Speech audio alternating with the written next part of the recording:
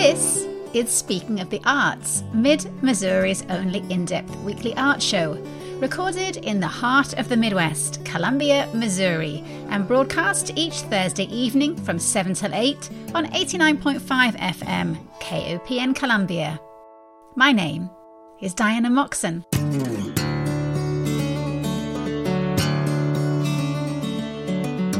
We are sashaying around the state for this week's tour to visit the Missouri Arts Council's 4 featured July artists: a sculptor of monsters and fantastical creatures in Farmington, a mixed media artist in St. Charles who has been known to use bullet casings in her work, a Springfield-based watercolor artist who paints fleeting moments, and a photographer in Kansas City who seeks to capture a hint of the world beyond the surface. It's a busy one, so here we go. When someone mentions Bigfoot, the fact that we can conjure up in our mind's eye a 9-foot ape-like creature is thanks to artists who have taken the words of legend, folklore, and purported sightings and translated them into visual icons. Artists like Kendall Hart, who has been sculpting monsters since he began cutting his plastic dinosaur figures up as a child and gluing them back together to form new species of Godzilla dinosaur hybrids. For Kendall, this ability to give form to any creature he wanted was where the magic of art lay. Of course, there are a limited number of jobs in the world for life-size monster making, so he got a Bachelor of Fine Arts in Studio Arts, trained in graphic software design, and headed off into a career of corporate art direction. But the pull of monsters, dragons, goblins, and Japanese kappas never went away, and so he carried on creating them. Kendall's art appears in graphic novels and books, as well as in toy and horror film concepts. And that love of sculpture he had as a child, playing Frankenstein to his dinosaurs, continued, but now turned into life-size creations of all manner of legendary monsters, which pop up in botanical gardens, natural history museums, and private collections across the country. Kendall Hart, how fabulous to have you on Speaking of the Arts. Thank you so much for having me. I'm very honored to be here. I'm guessing that as a child, a dream about monsters under the bed was actually not a nightmare for you. Not at all. That would have been a welcome encounter. I had not realized just how many legendary monsters or cryptids there are in America alone. The human bird Mothman of West Virginia, the 20-foot tusked Gaurau lizard of Arkansas, and of course Missouri's own Momo, a Bigfoot-esque creature with glowing orange eyes, last seen in Louisiana, Missouri in 1972, and of course the Ozark Howler, and many, many more. Do you have a favorite monster? I do. I was born in Alton, Illinois, and anyone from that immediate area will know of the Pysaw bird. That is my favorite legendary creature. They've always had a very large depiction of it painted on the cliffs alongside the Mississippi River, and as a kid seeing that, I'm like, that used to be here, that thing was here, someday I'm going to make one of those, I've got to find out all I can about it. It's still a lifelong dream to sculpt a life-size Pysaw bird and install it on the cliffs overlooking there, probably a bronze of it, I think, and But yeah, that's my favorite. Easy answer. Describe the Pysaw? Pysaw bird, yeah. It is such a conglomeration of creatures. It is reportedly having a bear/human face head with large antlers, a long serpentine body with large scales, clawed avian feet, and very large wings, a tail long enough to wrap around the body multiple times. So yeah, a Google search it might do it better justice of my description, but it is a fantastic wild creature that was reportedly sighted, can't even think what year, a couple hundred years ago during explorations of the river bend. But there's also an asterisk that may have been a fabricated story to begin with, because the mystery is always the allure of these things. So that's the Pysaw in 90 seconds. Perfect. How busy are you making monsters? Are there a lot of private collectors who want a Kendall Hart original? And also, how many other sculptors are out there doing what you do? Oh, wow. I'm always busy because I only get about 2 full-body life-size creatures done a year. Busts are usually what collectors go for, and more often than my originals, the private collectors want recreations of movie creatures and some creatures perhaps in the public domain, like a Frankenstein's monster or something. But I really build my full life-size ones for myself is what I've tried to gravitate to. But the almighty dollar pulls me back in. And, when a project comes knocking, I can almost never say no. Are there copyright issues making monsters that are in movies and TV? There can be if you attempt to resell reproductions of them, if you try to mass market those. The few I do as a parody of that creature or inspired by whatever creature's been depicted, and particularly if you ever nail the exact likeness of a copyrighted version of a creature, it gets complex and there's a bit of gray area. But if you make a dragon that looked precisely like one that appeared in a movie, well, then you'll get noticed. And also the scale at which you're producing these things. If you're making reproductions, you're definitely going to get noticed by lawyers more powerful than your own. Almost all legendary monsters come with a lot of backstory and description, so you've got plenty to go on. But have there been times when you've thought, hang on, I can make this better, and you've played Frankenstein with a cryptid of legend? I do not take that liberty because the descriptions, I amass as many descriptions as I can and try to mix them all together, staying faithful to any documented, historically citable resource. I've not done that yet. I've not gotten to a crypt because they're so fascinating to me, and I think they're so varied in their nature that I don't have to embellish on them. Just getting them done is, to me, the hugest challenge because you take all these different descriptions that are second, third hand, and they've been grapevine down the decades and centuries. So I haven't seen much need to embellish them yet. Well, you cite pulp fantasy, surrealism, and the exaggerated realism of Norman Rockwell as your inspirations. But I also see a lot of H.R. Geiger, the guy who did the terrifying extraterrestrial species in the movie Alien. I see Geiger sometimes in some of your work too. How hard is it when you're designing your own monsters? How hard is it to out-horror masters like Geiger? Wow, that is so open to interpretation. I think you can only compete. I don't think you can plan to beat them. He's a huge influence. Harryhausen's probably the top influence in my work. But yeah, and those are different ends of the horror spectrum between those two, and I like to fall somewhere in between the middle. So tell me a little bit about the process of making the sculptural versions of your fantastic creatures. These days, you no longer fabricate it in your garage, right? You have your own studios, Grimstone Studios in Farmington. But how are they made? They start out very industrial. I typically will start with a thumbnail sketch, just pencil sketch, get the rough idea down, then refine that idea, and then I do change my recipe every time. I kind of reinvent the wheel every time I build these things because there's no college degree available for it. But a typical build will go from sketch to a prototype or maquette that I may wire up about at 1/20th scale, just a tabletop version of it, and just the skeleton inside. And I would present that wireframe with a welder I'd be working with, and here's the dimensions. And if the wireframe maquette will stand, then I know I've got the pose balanced, and then we can move forward, welding up the interior armature out of steel. And over that, I place bulk foam and then carve that in again to the next stage of a rough shape. Then over that, I hard shell it with fiberglass, house paints, just a variety of materials until the final layer, which is typically epoxy clay of some kind. So I can get into very final details. It gains a lot more structural support at that point, and it can take almost any kind of finish I want, paint, faux bronze, and then a simple clear coat. But I'm working towards moving away from a welded interior frame and trying to see if the outer hard shell can fully support a creature.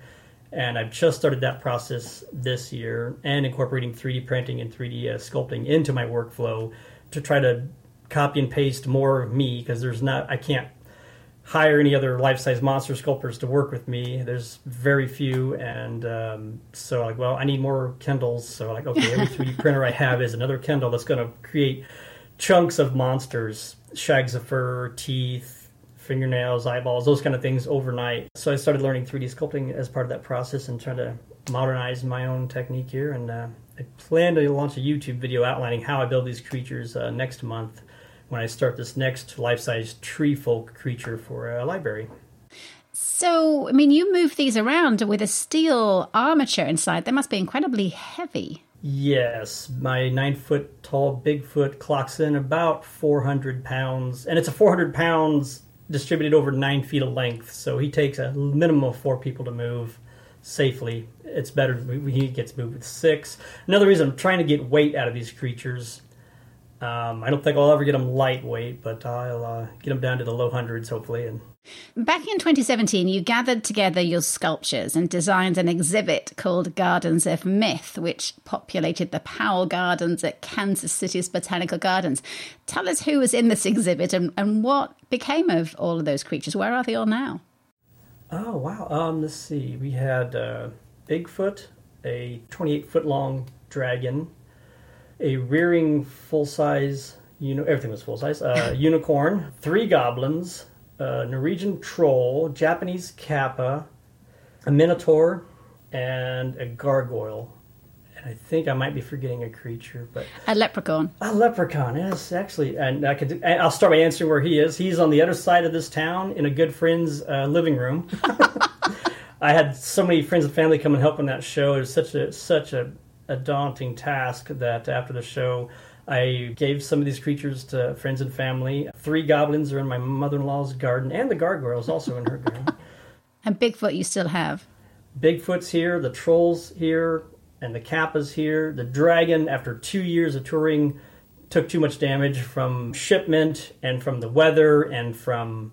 I build these things as sturdy as I can, but they're no match for squirrels and birds and other nesting vermin. The unicorn and dragon had to be euthanized, I'm sad to say. So that exhibit kind of gave rise to a museum project idea that I guess you are still working on with a man called John Burroughs, who has a background in museums. And your idea is called the World Myth Museum. So tell us a little bit about what sparked this idea. And is that vision still current? Are you still working on that? Yes, that vision is my magnum opus. It's what I want to do with the back half of my career, and I'm working on that goal every day. And what inspired that project was Nashville rush hour traffic. And what I mean by that is transporting the creatures in the midst of that, and trying to hit this deadline. You're trying to haul 2 large box trucks worth of fantasy creatures, get them to a location on time and with minimum damage. And just those more like, this has been fun for 2 years of displaying them, but like, what if they were indoors and they stayed indoors? And I build them in the back of this building and push them to the front of the building, and they stay there, and not have to be driven, multi-states away for display, and not subject to the adverse elements of weather. And so, 2 years of that, like, okay, I'm going to stop doing the botanical tour. I'm going to stop, rebuild how I make these, and I'm going to pursue this. That's where the indoor museum idea came from. Like, that's what I want. I started doing my research. Like, I don't see a comprehensive myth museum in the entire world. Like, then that's what I'm going to build. I'm always drawn to what's never been done. And, that was the birth of it. So how is the fundraising going for that? I presume you have to raise millions of dollars to make it happen. And we've got thousands of it. Well, it's a good start. Absolutely, it's a start. It's going. We're getting ready to tour with the next 2 creatures that have been rebuilt and designed on a smaller. Well, they're full-size creatures, but the overall show is going to be traveling exhibits, pop-up exhibits, and those 2 creatures will be ready this fall, and they're going to start touring, and they're going to be our salesmen to help pitch this to the world. Perfect.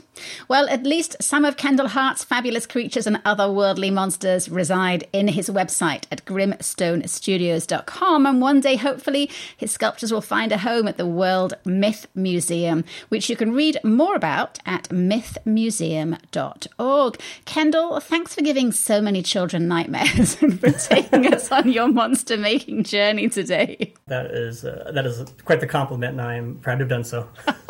More to come. There is no doubt that the pandemic has unleashed huge destruction upon us over the past 2 years.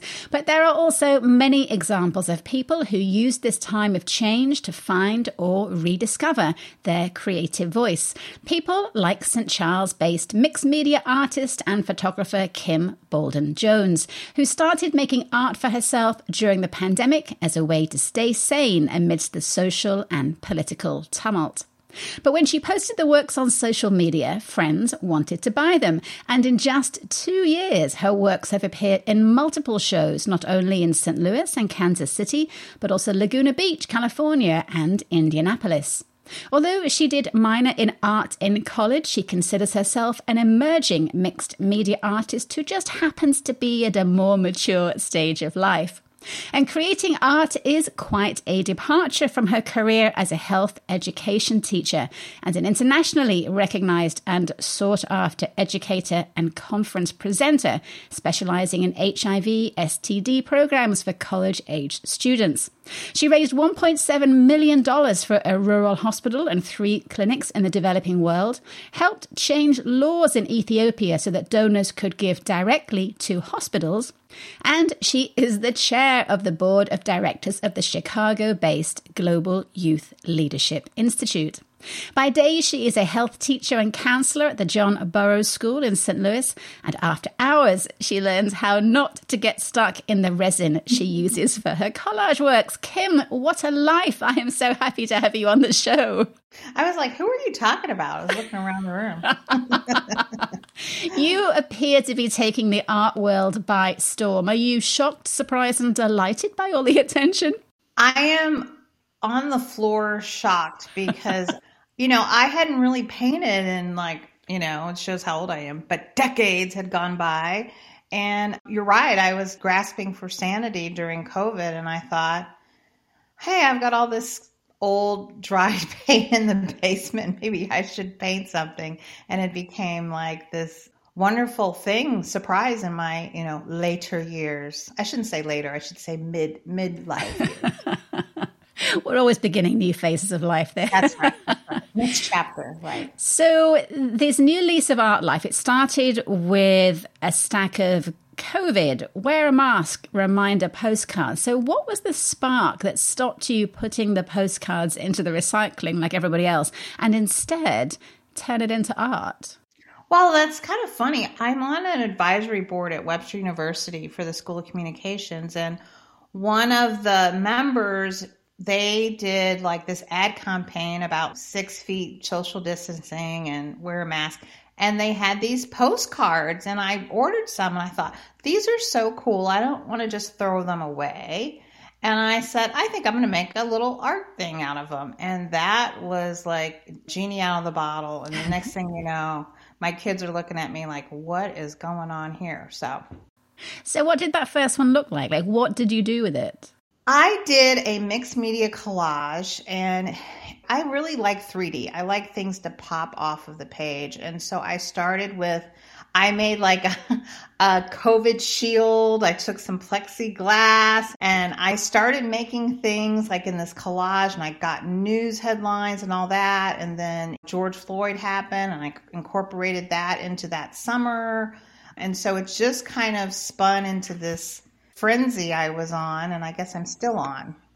You write in your Missouri Arts Council artist statement that art has opened doors in my brain that I didn't know existed. Tell us about those doors. Well, I always thought of myself as creative, but I never knew how organic I was. Like as a mom, I have 3 kids, and, with 3 kids, you're always kind of managing things. And I was, planned, and, this day and that day we do this and that. But suddenly when I do art, it's funny. I sit down with a blank canvas, and I never know what I'm going to end up with. I don't usually have a plan. It just organically happens. And I really didn't know I had that in me.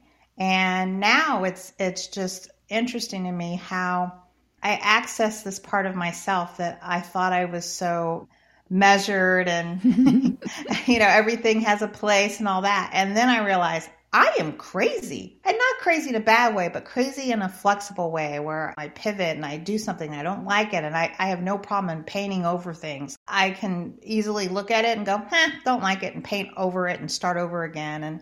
And it's been so much fun for me to access that part of my brain.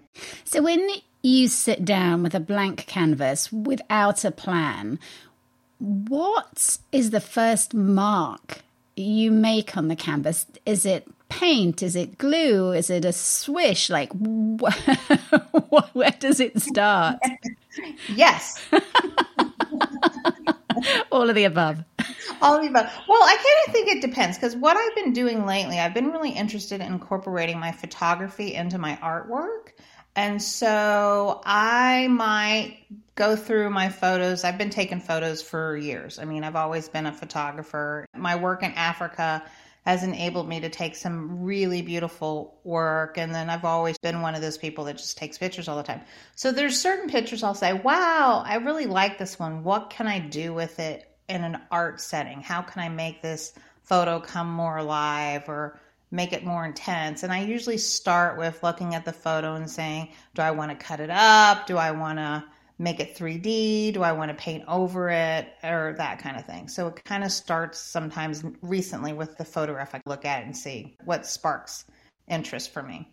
It's often hard to properly behold an artwork when you just see them on a web image. So looking through your site, all I can do is look at the photographs on the site, but your work has so much range in it. There are Teletubby-style creatures in a garden of flowers and real bullet casements over newspaper headlines about gun control. And there's photography, like you say, collaged into the paintings. And there are abstracted shapes that morph into buildings and works which refuse to be bound by the edge of the frame. They peek out above the frame. And it feels like you have been in this little tight bottle artistically, and suddenly the top has flown off and so much art is coming out. How does it feel to you right now? Yeah, exactly that way. It's really interesting to me because I am enjoying all of it. Like, I discovered resin and I'm like, oh, resin, and so everything is exciting at this point. And I think that what's great about being older is that I appreciate things more. And so now every turn is exciting, and what can I learn how to do and all that. And so you're right. When you look at the body of work I've created, it is very different. And for me, it just shows how much capacity a person has, like, I think a lot of times we hem ourselves in, like, I'm only good at this or I'm only good at that. And we don't explore enough. We get stuck in a groove. And I just like exploring all things. And some things come out and you're like, oh, that's crap. And then you're like, okay, put that down. You're not going to do that anymore. But sometimes you hit something and you're like, wow, this is cool. And I want to push harder on this. I want to see where this goes. And it's been really good for me. And what's shocking to me is that it's resonating with other people. And I never expected that. That wasn't why I started painting. It wasn't to be in galleries and all of a sudden someone's like, hey, I really like that. I'm interested in that. And what is this about and all that? And I'm like, wait, really? So that's been really fun. There are some artists who like to direct the viewer as to the idea or story behind their work, and there are others who want the viewer to find their own journey in a work. And you say that you are the latter. You want viewers to find their own journey. So I'm curious what maybe surprising stories you've heard from other people as they have interacted with your works. Well, it's kind of funny. I had a couple pieces in a show, and I was standing behind a couple looking at, it's the one where a mom has a child and there's a blanket over the baby's head. And I actually took that in Ethiopia. And I heard, it was kind of cute. They were like, they were talking and they mistook it for a mom in the U.S. And what I liked about it is that art is through an individual's eyes. So the way I look at a piece is going to be different than how you look at it. And we all have our different interpretations of what art is. And it's really fun to think about, all the different ways someone can interpret the work I did. Because some things I have stories for and some things I just don't. And I actually like my pieces that I don't really have a story for, because then the story changes for me every time I look at it. And I think that's interesting too. So I like to see people have their own kind of vision of what it means or what it doesn't mean. On your website, you don't have any titles for any works. Is that on purpose? Do you have titles for the works when they're in galleries, or do you like to not title things because that leads the viewer? Well, it's funny. I don't have titles on my website because I like people to come up with what they would like to title it. But galleries kind of like you to have a title. They kind of force you into that box. And I will say there's some work that I do. I did one last week, and it's an interesting piece where I took photography and I painted on top of it and I cut it out. Well, I used all these squares, and it's a village, and immediately came to me, the name of it is Town Square, okay? And it's a play on words. But sometimes you're like struggling, you're like, I don't know, blue dot, yellow peg. And so when you go into a gallery, they want, what is it called? And you're like, blue dot, and oh, that's brilliant. And you're like, I literally just came up with that. You can always go with untitled 4, but in Roman numerals. That always right, works. Exactly. So. Your website is called hangingtime.org, and you call your work Hanging Time Capsules. Tell us a little bit about that idea of hanging time. Well, it's kind of funny because I've always taken my kids to art museums since they were little, like in strollers, and one time my oldest child, he was about 4 or something, I said something like, oh, we're going to go to the art museum. And he's like, it's hanging time. and for him, it meant hanging things on the wall. And I just always thought about that. And so when I started doing work again, I was like, I kind of like that. And then when I say hanging time capsules, it's like, I think for me, when I do a piece, it captures time for me. So I can look at all the work I've done and I really can think about, oh, I did this that day when I was watching the news. And, so for me, it's time capsules. It's kind of like a photograph in my mind of what I was doing. So that's kind of how a little play on words there.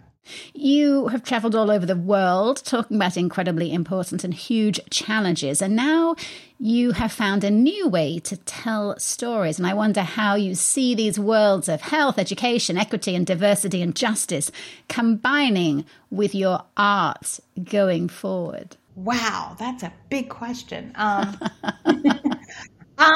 There's so many things wrong in this world, and I am a very big believer in what we can give back. And I would like my art to become more involved in making the world a better place, which sounds like, let's kumbaya and all that.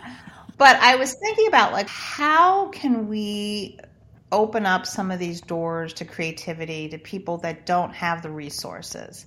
I've worked in Africa a long time, and thinking about how to open this creative door to other people that don't have the resources like I did, just buy some brushes and canvases and start painting. It's just not easy for people. And that could be both here and abroad. It doesn't have to just be abroad. And help open some doors for people that could be the next Rembrandt or something. Well, I feel sure that if anybody is going to work it out, it'll be you, Kim. My guest has been mixed media artist and photographer Kim Bolden-Jones, and you can peruse her multifarious works on her website at hangingtime.org.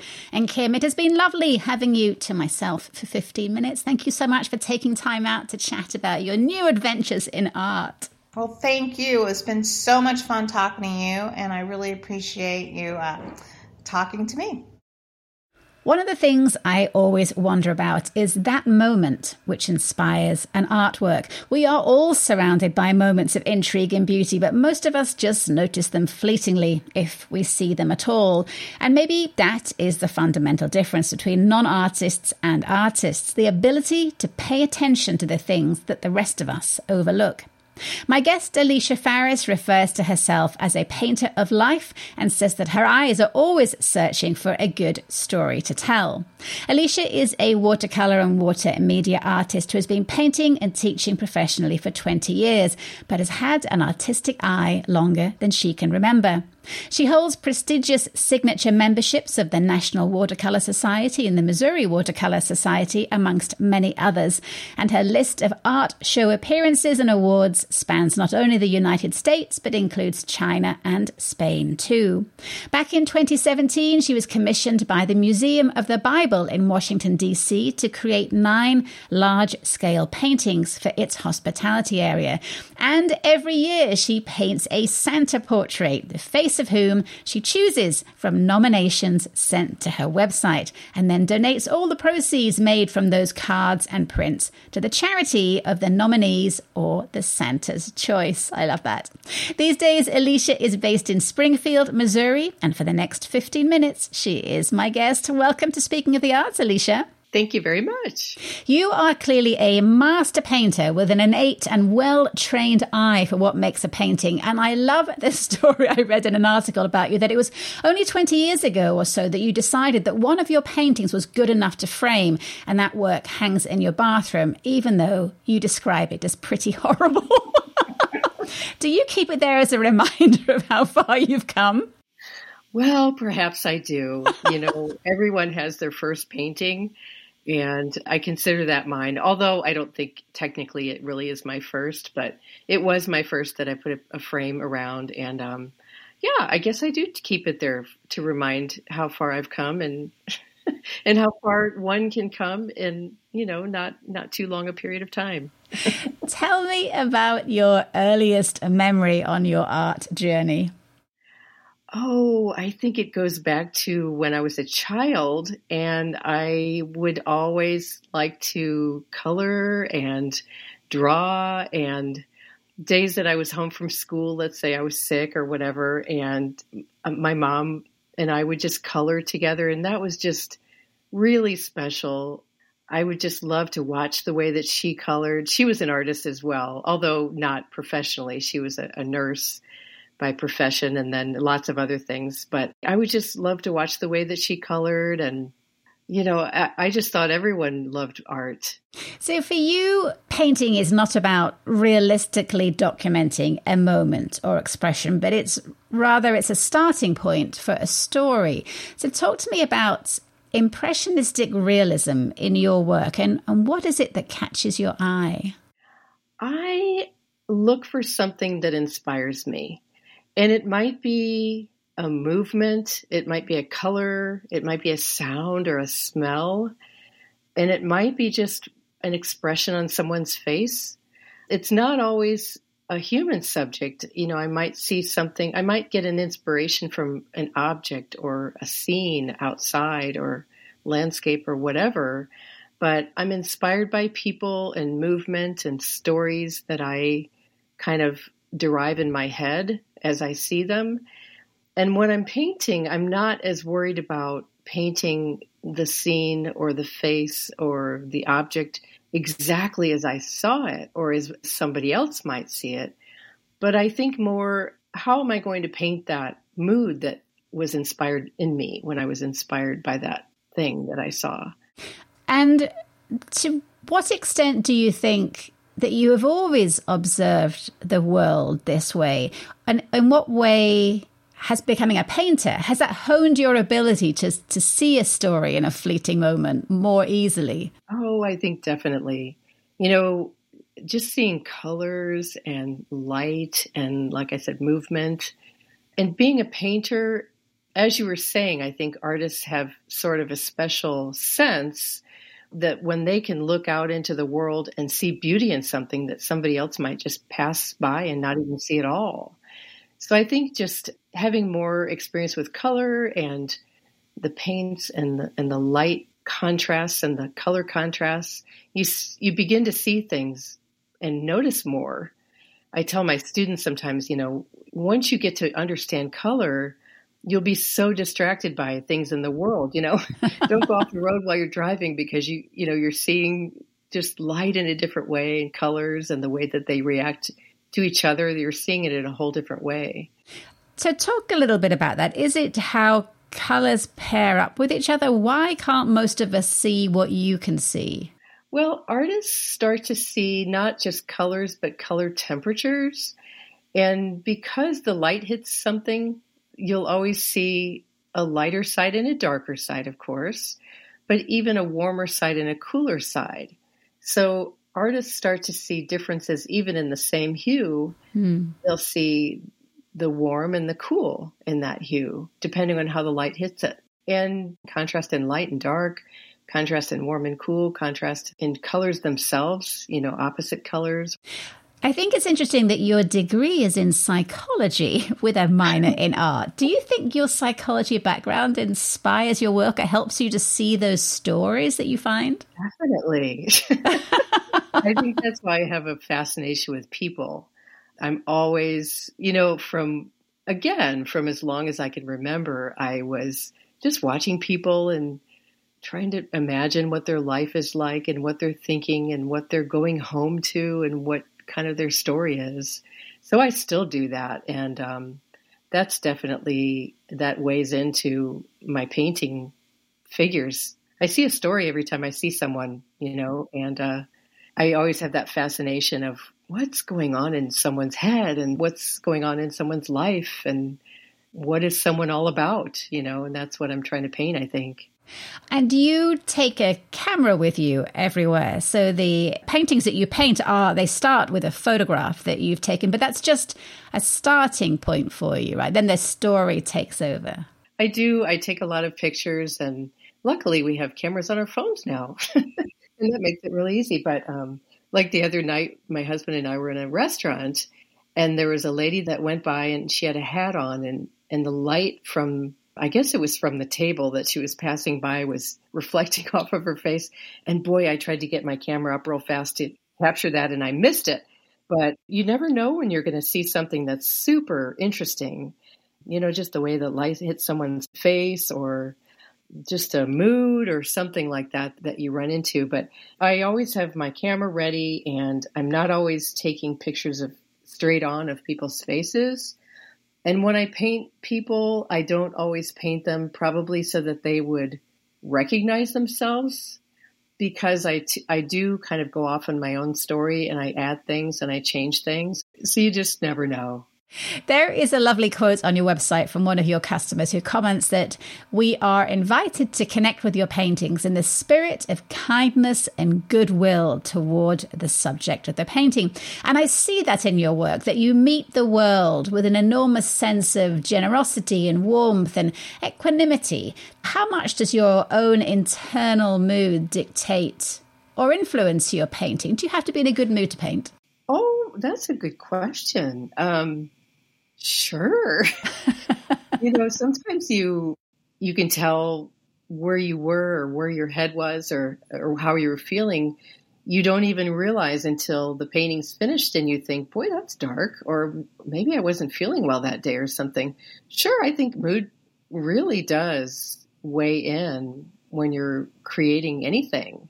There is a lovely work on your website. You've divided the works on your website up into different collections. And I think I've spent most of the time in your figurative collections. You have such a beautiful ability to capture mood and contemplation. And there is one work that I keep coming back to time and time again. And it's of a young African-American child looking up to an unknown person or thing. And it's called Whether or Not. I love that. Tell me about this work. That was one of my first serious face paintings that I did.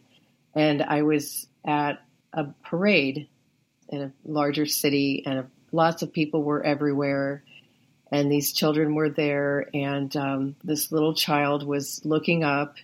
And I just captured that look and that wonderment. And I painted it large. It's a pretty large painting. It's on a full sheet, which is 22 by 30. And I did change a lot of the features, but I really was happy with just having captured that wonderment, the look in the child's eyes. You really did. It's really a beautiful work. Well, thank you. So as well as painting, you also teach workshops all over the country as well as from home. And I'm curious what the most common frustrations are that students have with watercolor and what some of your aha moment tips are for them. I think the main watercolor journey is finding that perfect consistency of paint to water in what you want to do. For instance, I teach a lot of faces workshops where the students are working more upright and the paint is kind of flowing down the page. And it's a challenge sometimes to get to that consistency of paint and water so that the paint moves and the colors mingle themselves. We're not mixing on the palette. We're not mixing on the paper. We're not taking two colors and mixing them together. We're letting them mix on their own. We're letting them mingle on their own. So I think realizing that perfect consistency of paint that works the best with their colors is a challenging thing. You know, watercolor gets a bad rap for being so challenging. And I guess I would agree that it is challenging because it has sort of a mind of its own, but it's more forgiving than people give it credit for. Don't tell anyone. But it really is more forgiving. You know, you let it do what it does on its own. You let it just create the magic that it creates on its own. And you kind of guide it. And you just enjoy what it does on its own. So the more you paint with watercolor, the more comfortable you'll be with letting it do its thing and knowing just how much you can control and how much you really shouldn't even try. I'm sure for a lot of people, if it was me, I'd end up with a muddy brown blob on the page. Well, you know, we like control. We do. We're like that. And I'm no different. But just knowing what you can change and what you really should just let happen is kind of more the secret to watercolor, I think. What is on your easel right now? What's on my easel? Well, my new Santa definitely is on my easel. Santa 2022. Santa 2022. And I am always working on 2 or 3 things. I do love to do commissions. Not everyone does like to do commissions, but I love the challenge and I love the adventure of working on someone else's dream and inspiration. So I do have a couple of commissions going right now. And then I've got a big acrylic that I'm going to be starting for someone. So that'll be going at the same time. So you have multiple works on the go all at once, or do you try and focus on one work until it's finished? I like to keep several going at once. And I think that keeps me from overworking and working on something beyond time that I should stop and kind of let it rest. So I kind of go back and forth. I do. Well, you can see the works of Alicia Farris on her website at afarris.com. And you'll also find there a list of upcoming workshops, though the next one listed for Missouri, the next in-person one, is not until September 2023. Alicia, thank you so much for giving us a peek into your own art journey and for making time to chat this evening. Thank you so much.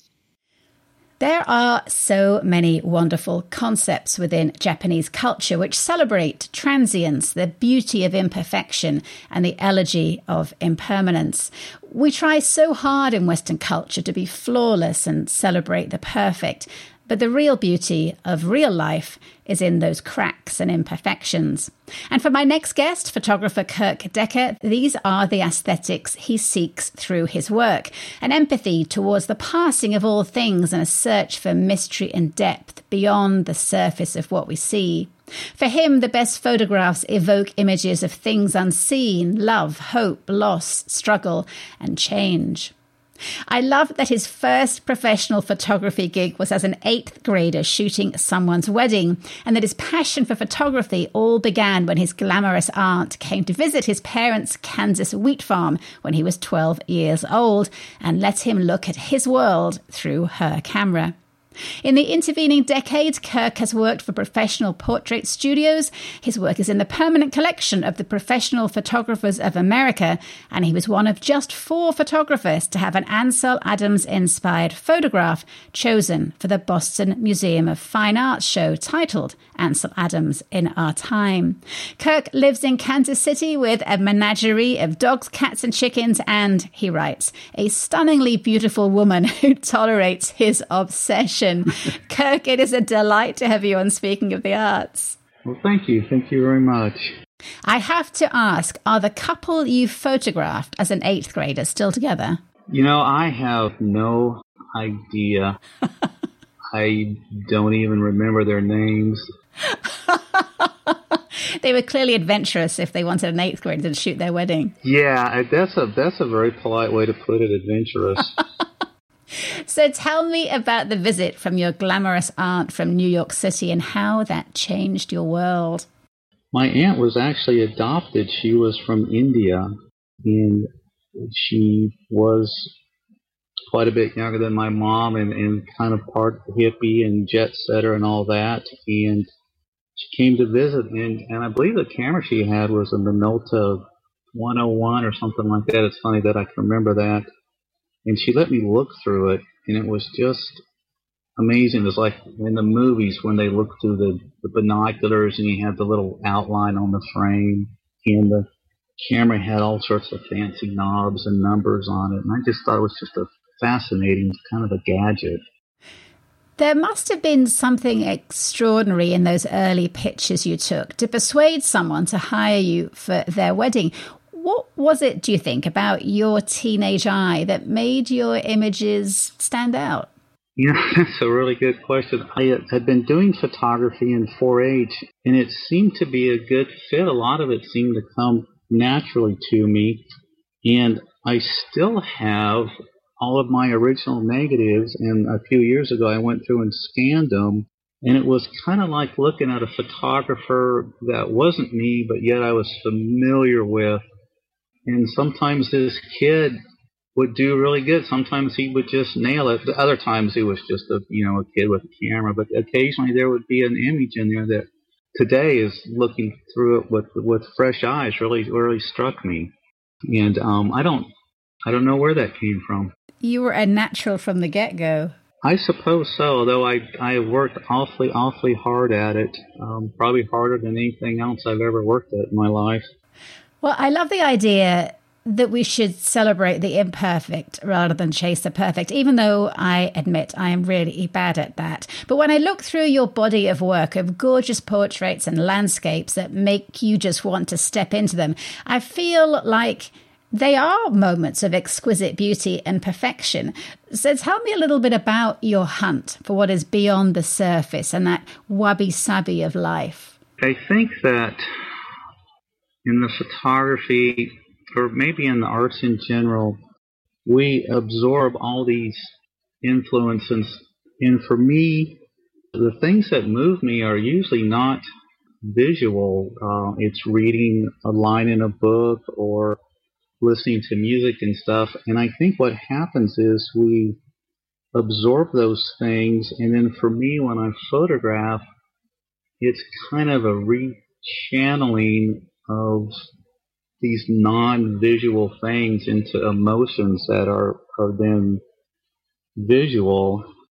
And it is, for me, it is almost a channeling. It's not anything mystical, like something takes over or anything like that.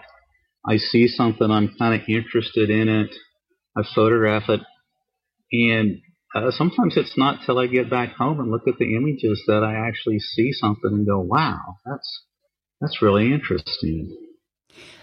Lots of your place-based works have a very otherworldly, mysterious quality to them. They're like dreamscapes in which we are compelled along a path to the unknown.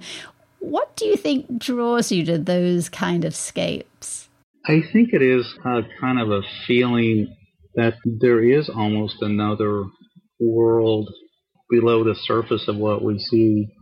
And in the photography, I'm kind of looking for that other world. And sometimes it's not pretty, sometimes it's rather dark and scary. And that's kind of what I want to come through in the images.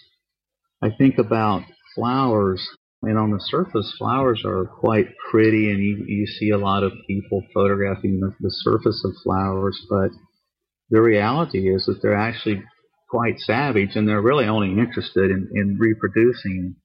So when I photograph something like the flower, I want to do more of a portrait to capture that rawness or desire that's in the flower.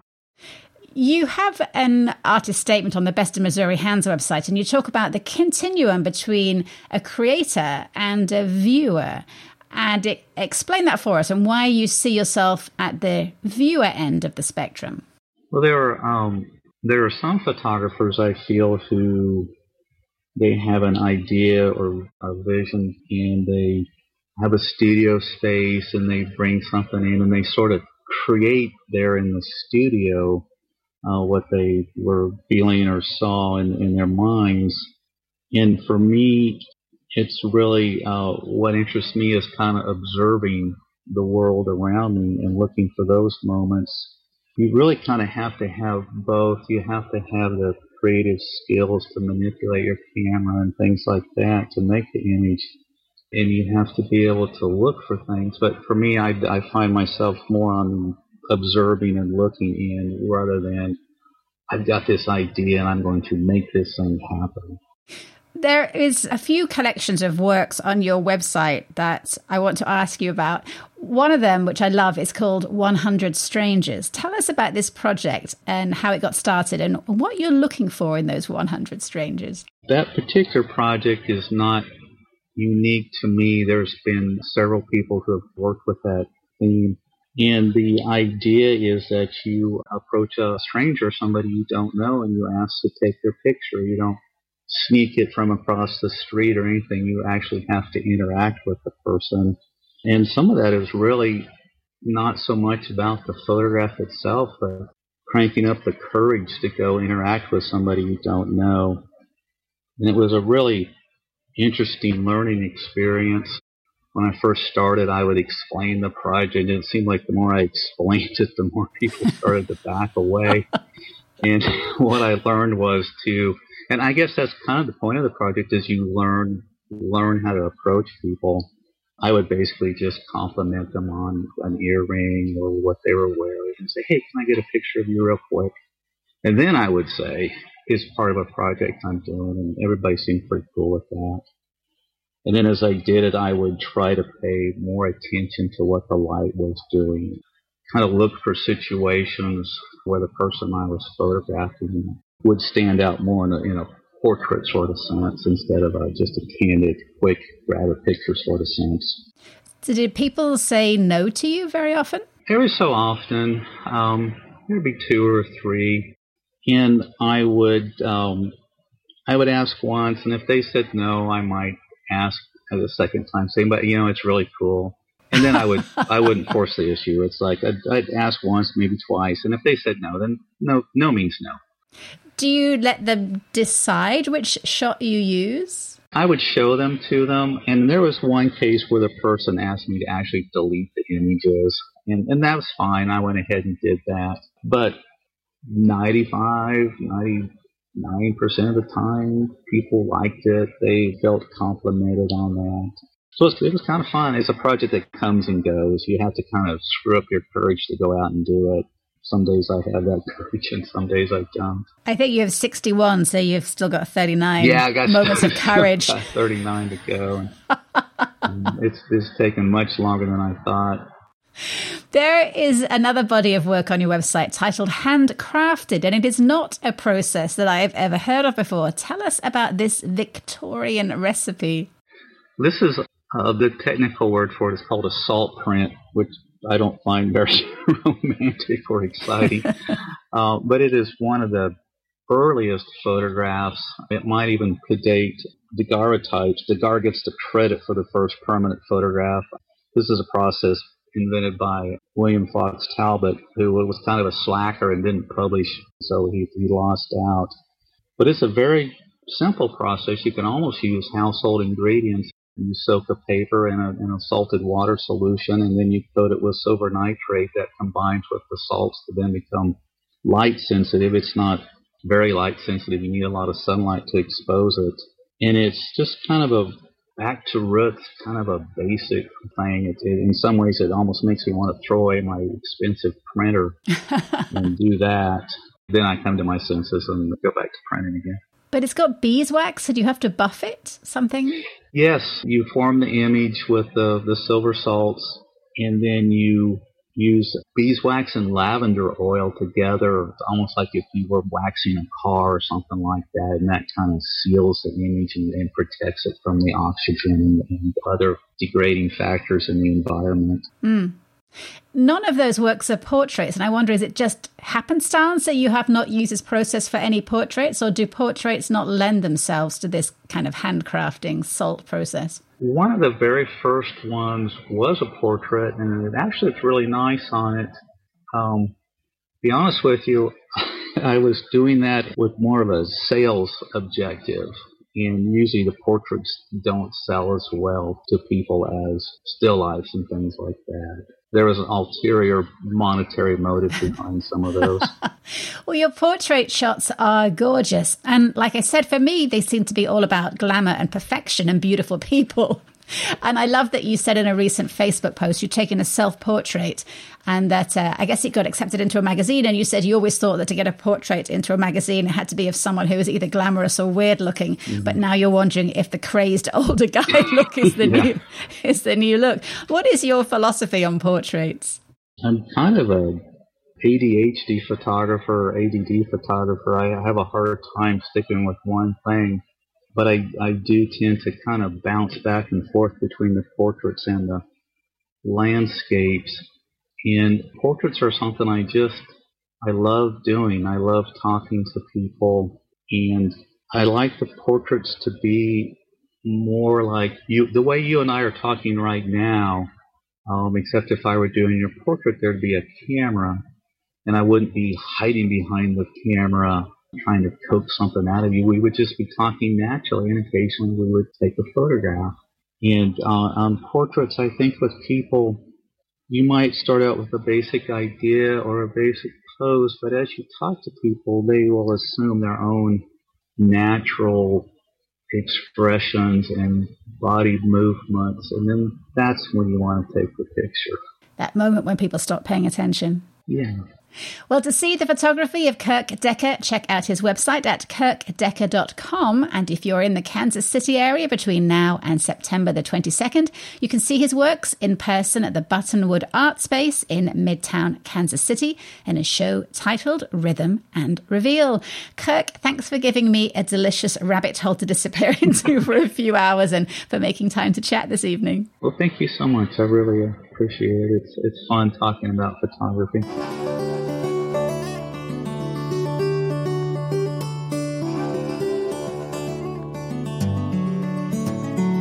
And that is it for another week. All the Speaking of the Arts episodes are available as podcasts, which you can hear at speakingofthearts.transistor.fm. And of course, you can also connect through the KOPN website at kopn.org.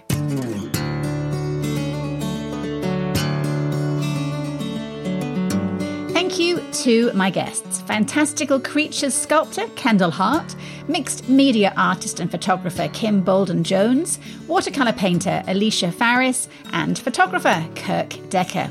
Thanks, as always, to guitarist Yasmin Williams, whose song, Restless Heart, opens and closes the show. You can hear more of her music on Bandcamp and on her website at yasminwilliamsmusic.com.